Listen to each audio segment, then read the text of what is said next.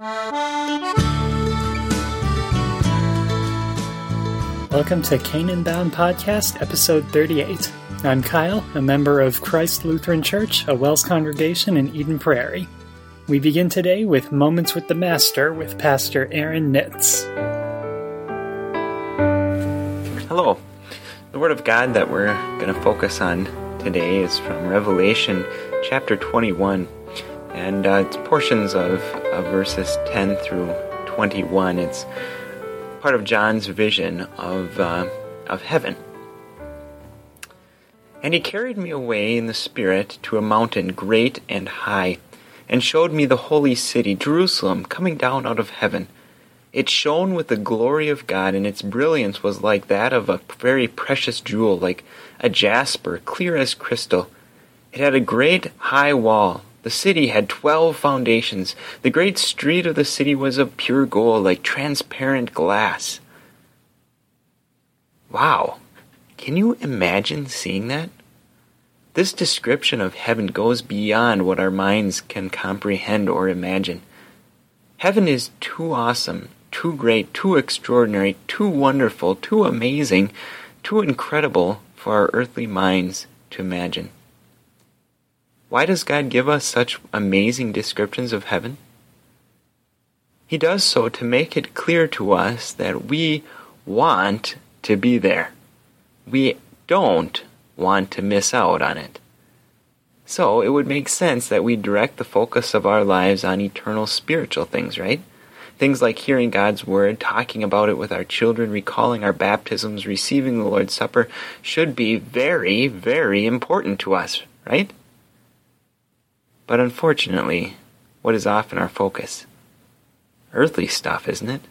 Our jobs, money, politics, news, our toys, and so on. How important is the spiritual and eternal to us? Thank the Lord that Jesus made our eternity His number one focus. He came to earth to live, die, and rise to forgive our sins that we might enjoy heaven forever. Then He further gives us awesome descriptions of what awaits us, to whet our appetites and refocus our lives on what really, really matters in life. Him, His love, His forgiveness, His Word. I'm rejoicing to have an awesome heaven to look forward to, and so are you. May God bless you on the rest of your day. Up next, we have Tracy Fedke with her song What If from her album Child at Home.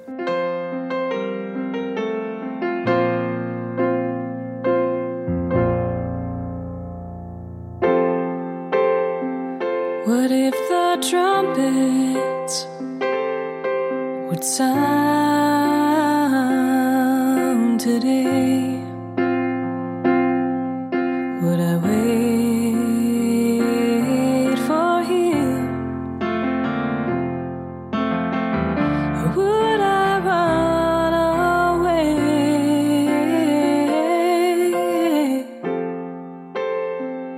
Would I be ready to see the sight of Him in all of His glory? Why should He let me in? Let me in. I have not been all right in the eyes of the Lord. I haven't always stood by His side. Why should He stand by mine?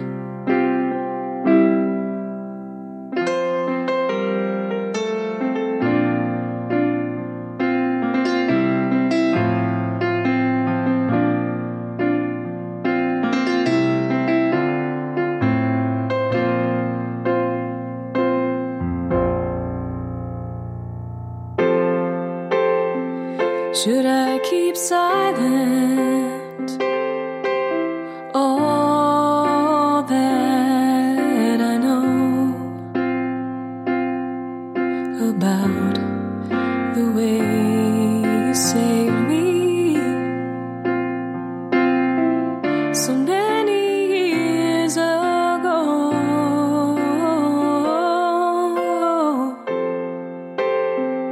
Would I be willing to risk it all, or would I hide behind a shadow and tell no one at all, no one at all? One day I see I'm right in the eyes of the Lord. Let me be a light until then, until you take me home, until you take me home.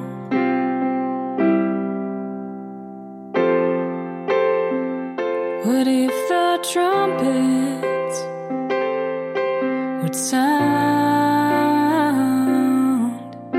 today?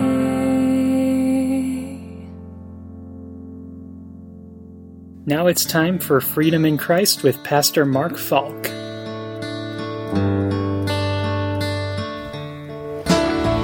Does Christ promote sin? If, while we seek to be justified in Christ, it becomes evident that we ourselves are sinners, does that mean that Christ promotes sin? Absolutely not.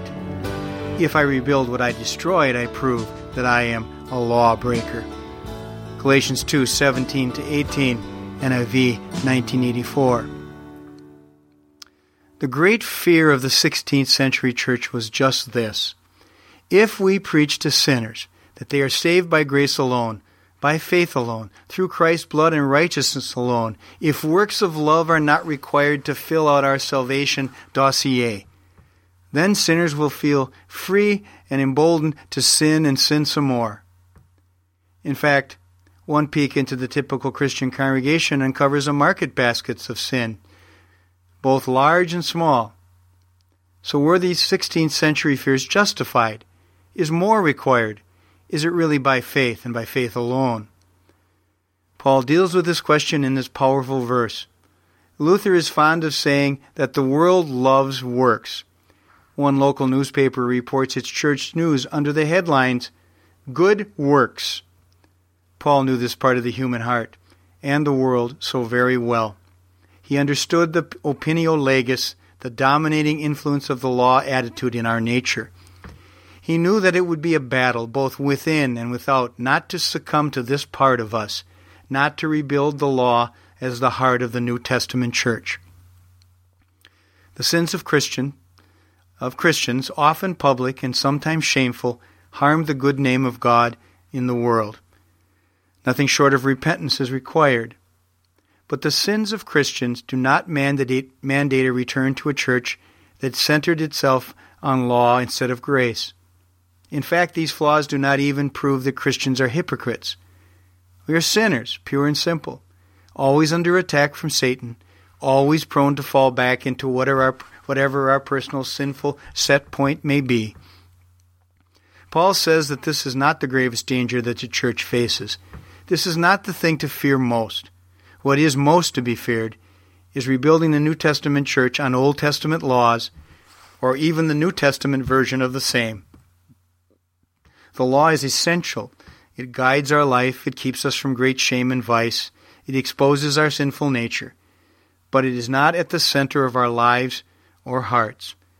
Christ is. The law is always the handmaid, the servant of the gospel. Ironically, the greatest lawbreaker is the one who rebuilds the law and takes the focus off of Christ.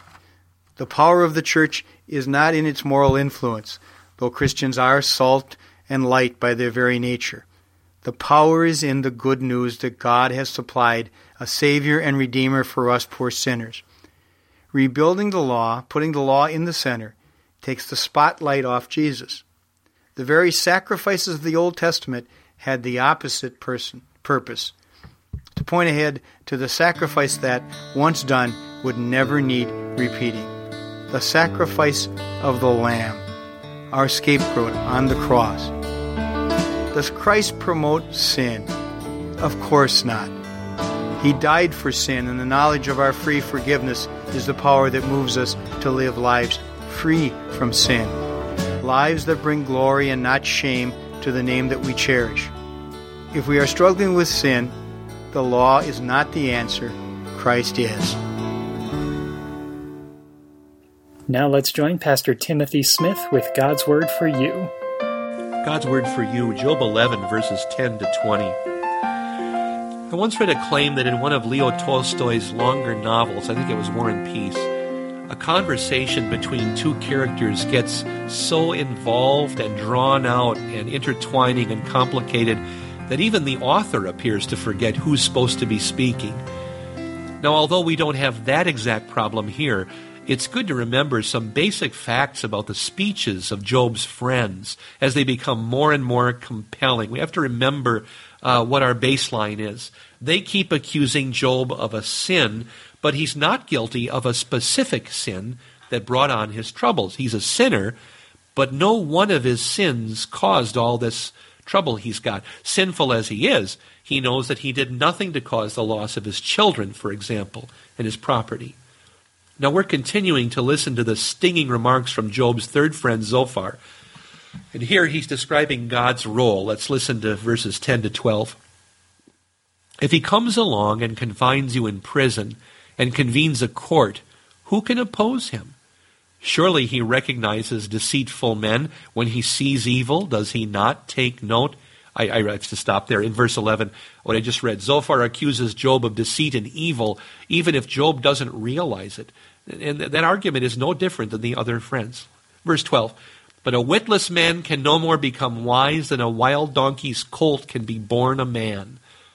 Well, that verse poses a challenge in translation in the second half of the verse. And the NIV has a good footnote about that. Either it means, on the one hand, that a wild donkey's colt could be born a man, or it means, on the other hand, that a wild donkey's colt could be born to a man, or tame, in other words. And the meaning of the proverb probably doesn't change much either way. A witless, literally a hollow-minded man, can't become wise. Zophar is calling Job empty-headed. Verses 13 to 15. Yet if you devote your heart to him and stretch out your hands to him, if you put away the sin that is in your hand and allow no evil to dwell in your tent, then you will lift up your face without shame. You will stand firm and without fear. He's talking about lifting up the head and lifting out the hands. Zophar, I think, is recalling Job's words in chapter 10. In 10:15, in fact, I cannot lift up my head, for I am full of shame. And Zophar wants to agree. He's calling Job to repentance. And although stretching out one's hand, in the beginning of verse 14, it's in the singular, that can be a way of saying that God attacks or is against someone, as in Zephaniah 1:4, I will stretch out my hand against Judah. Yet he also said hands in verse 13, stretch out your hands to him. And when a man stretches out his hands in the plural to God, that's, having open arms. It's a picture of prayer or supplication, as in Nehemiah 8, when all the people lifted their hands and responded, Amen, Amen. So Zophar's picture of putting away sin is a good image of the turnabout of repentance. When we turn back to God, and turn away from whatever's been getting in the way of our lives of faith, and we hold out our hands in prayer. Verses 16 to 19. You will surely forget your trouble, recalling it only as waters gone by. Life will be brighter than noonday. Darkness will become like morning. You will be secure because there is hope. You will look about you and take your rest in safety. You will lie down with no one to make you afraid, and many will court your favor. Well, we've been talking about repentance, and when we repent, the troubles our sin caused between us and God become, as Zophar says, waters gone by, like water under a bridge, as we would say. He also says life will be brighter than noonday, and that's a phrase picked up by Isaiah when he prophesied about the blessings that come when God's people turn to him in repentance and in faith. Isaiah said, "The moon will shine like the sun, and the sunlight will be 7 times brighter like the light of 7 full days, when the Lord binds up the bruises of his people and heals the wounds he inflicted." That's Isaiah 30:26. Our security and hope, our eternal rest, is certain through Jesus. We could call him our bridge over troubled waters. Verse 20. But the eyes of the wicked will fail, and escape will elude them. Their hope will become a dying gasp. Zophar finishes attack on Job with this stinging couplet. He accuses Job of unconfessed sin and, more than that, utter wickedness. Zophar's comment that the eyes of the wicked fail, that anticipates really the warnings of, remember that rock song in the 70s by the Eagles with their eerie warnings about Satanist cults? They said, "My eyes grew heavy and my sight grew dim. I had to stop for the night." Remember Hotel California? Zophar thinks he's right in saying that Job should be condemned to hell for what he is not admitting. His eyes are growing dim. The eyes of the wicked fail, and escape will not elude them. But Zophar is mistaken. Neither Job nor his friends understand God's motive for testing Job the way that it's been going on. This test is simply to show that Job will not turn away from God, no matter how bad his life seems to get. It's not as if escape is eluding him. So far, Job is passing the test. His friends just aren't making it any easier on him. Maybe that's a good time to ask ourselves, how do we offer help when our friends are in need? Do we avoid them? Do we think that'll help? Or do we just want to avoid an uncomfortable situation? When Job was first hurting, his friends did, I think, the best thing they could say or do in the whole book. They just sat with him quietly. The true friend is there when he is needed. Ecclesiastes 4:10, if one falls down, his friend can help him up. Or Proverbs 17:17, a friend loves at all times. Or Proverbs 27:9, a friend is known by good advice and earnest counsel. Sometimes I think we don't even know who some of our friends really are.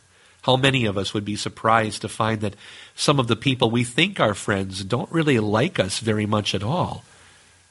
But Jesus was a friend to us before any of us were born. Jesus came into the world to lay his life down for us, to make us his friends and give us the gift of eternal life by paying the price for our sins.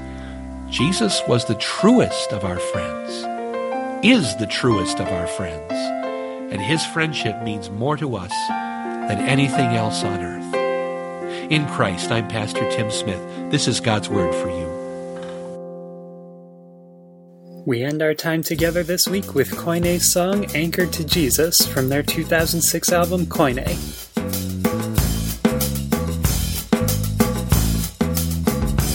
On this boundless ocean, mighty billows roll.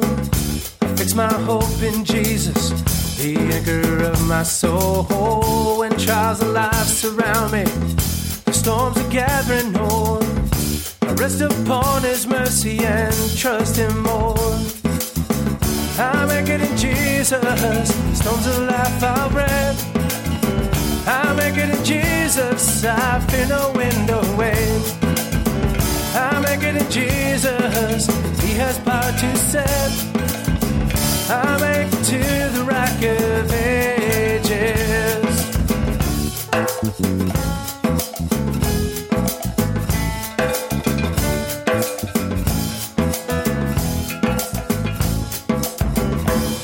My soul from evil, gives me blessed peace. His voice stilled the waters and made the wild wind cease. My pilot and deliverer, to him I all confide. For always when I need him, he's at my side. I'm anchored in Jesus, stones of life I'll break. I'm anchored in Jesus, I fear no wind or wave. I'm anchored in Jesus, he has power to set. I'm anchored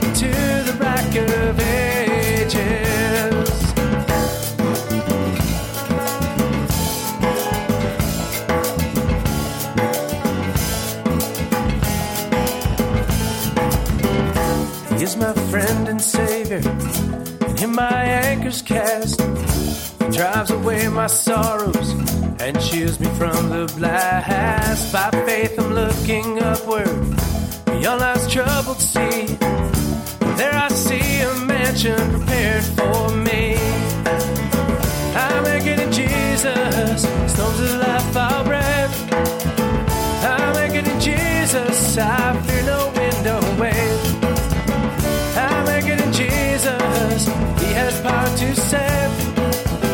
I'm anchored to the rock of ages. I'm anchored in Jesus, storms of life I'll brave. I'm anchored in Jesus, I fear no wind or wave. I'm anchored in Jesus, He has power to save. I'm anchored to the rock of ages. I'm anchored to the rock of ages.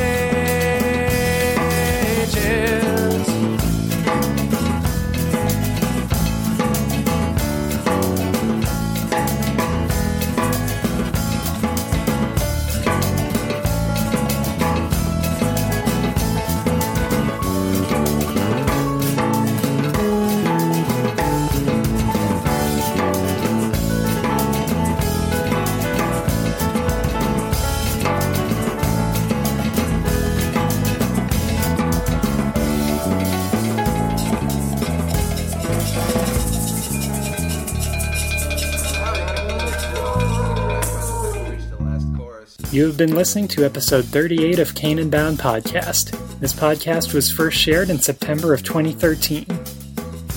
Thanks again to the musicians who shared their music with us this week. You can find links to more of their music at canaanboundpodcast.com when you click on support. Once again, my name is Kyle, and it was a privilege to be your host for this episode. We encourage you to visit wells.net to find a WELS ministry location near you. Thanks for listening. May God bless your week.